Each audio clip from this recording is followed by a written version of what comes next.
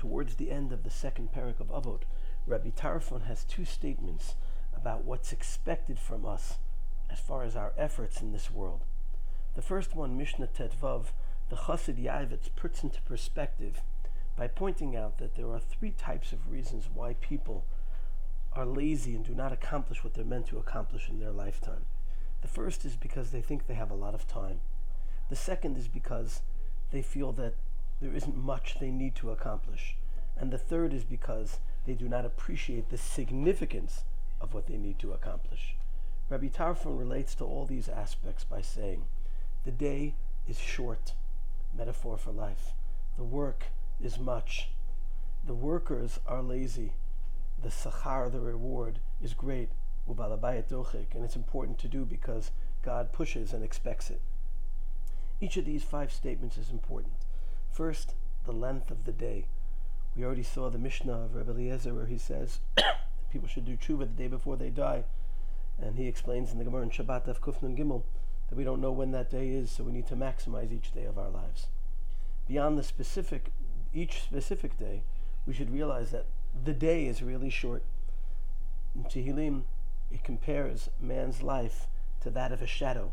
The Medrash tells us that we're not dealing here with the shadow of a wall, we're dealing with the shadow of a bird that moves ever so quickly.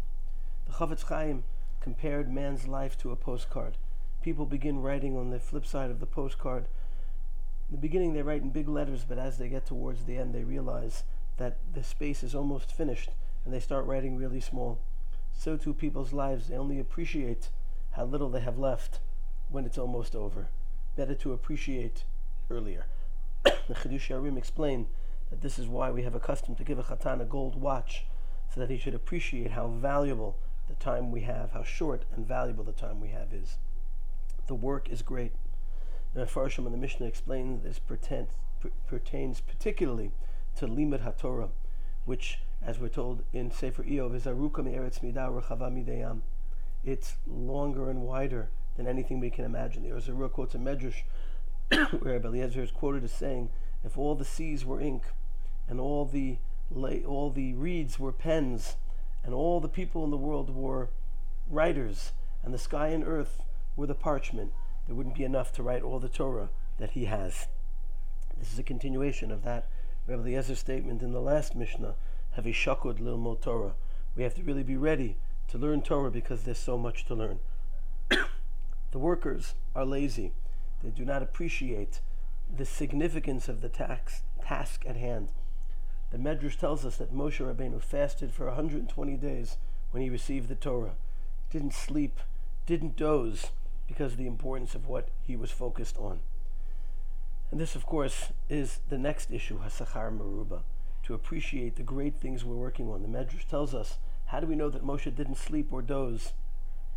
Because Moshe appreciated the significance of the task. He forgot to eat and drink. He thought about sleeping, but he said, can I possibly miss this opportunity, the once-in-a-lifetime opportunity which each day of our lives is? The Medrash gives a mashal to a king who tells his beloved officer, you can count out as many coins of gold as you can count in the next 24 hours, and they're yours.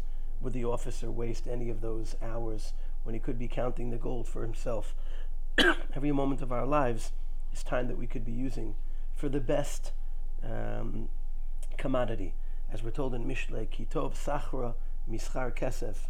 The trade of Torah, the commodity of Torah is greater than the trade of money. Or as we're familiar from the 6th parak of Avos, when Rabbi Yossi ben Kisma reminds us that the only thing we take from this world is Torah and Maisim Tovim. The second Mishnah, Mishnah Tet Zayin, is a counterbalance for the first one. Rabbi Tarfon begins, Hu Omer, Lo Alecha Hamlacha Ligmor. He's responding here to a Havamina someone would have based on the first Mishnah, that since there's so much to do, maybe I shouldn't even begin, because I can't finish it. Lo Alecha Hamlacha Ligmor. It's not our job to finish it. On the other hand, Ein ata ben chorin lihibatel mimena. Taking advantage of the opportunity to do what we need to do in this world in general and learn Torah in specific is not just an opportunity, it's an expectation. On the one hand, we're told in the 6th parak of Avot, Ein lecha ben chorin al misha osik b'Torah.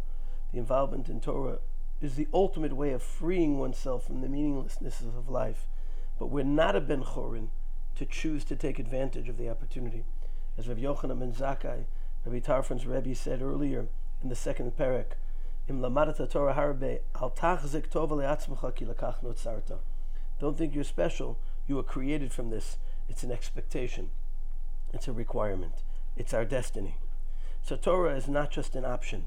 It's something we have to be focused on, taking the opportunity to maximize. And this is on two levels. Number one, we should aim to know the entirety of the Torah as much as we can possibly accomplish in our lifetime. And this is the responsibility of Vishinantam, the Gemara in Kedushin Daf Lamed, that it should flow off a person's lips. And number two, Torah should be the focus of our time and energy.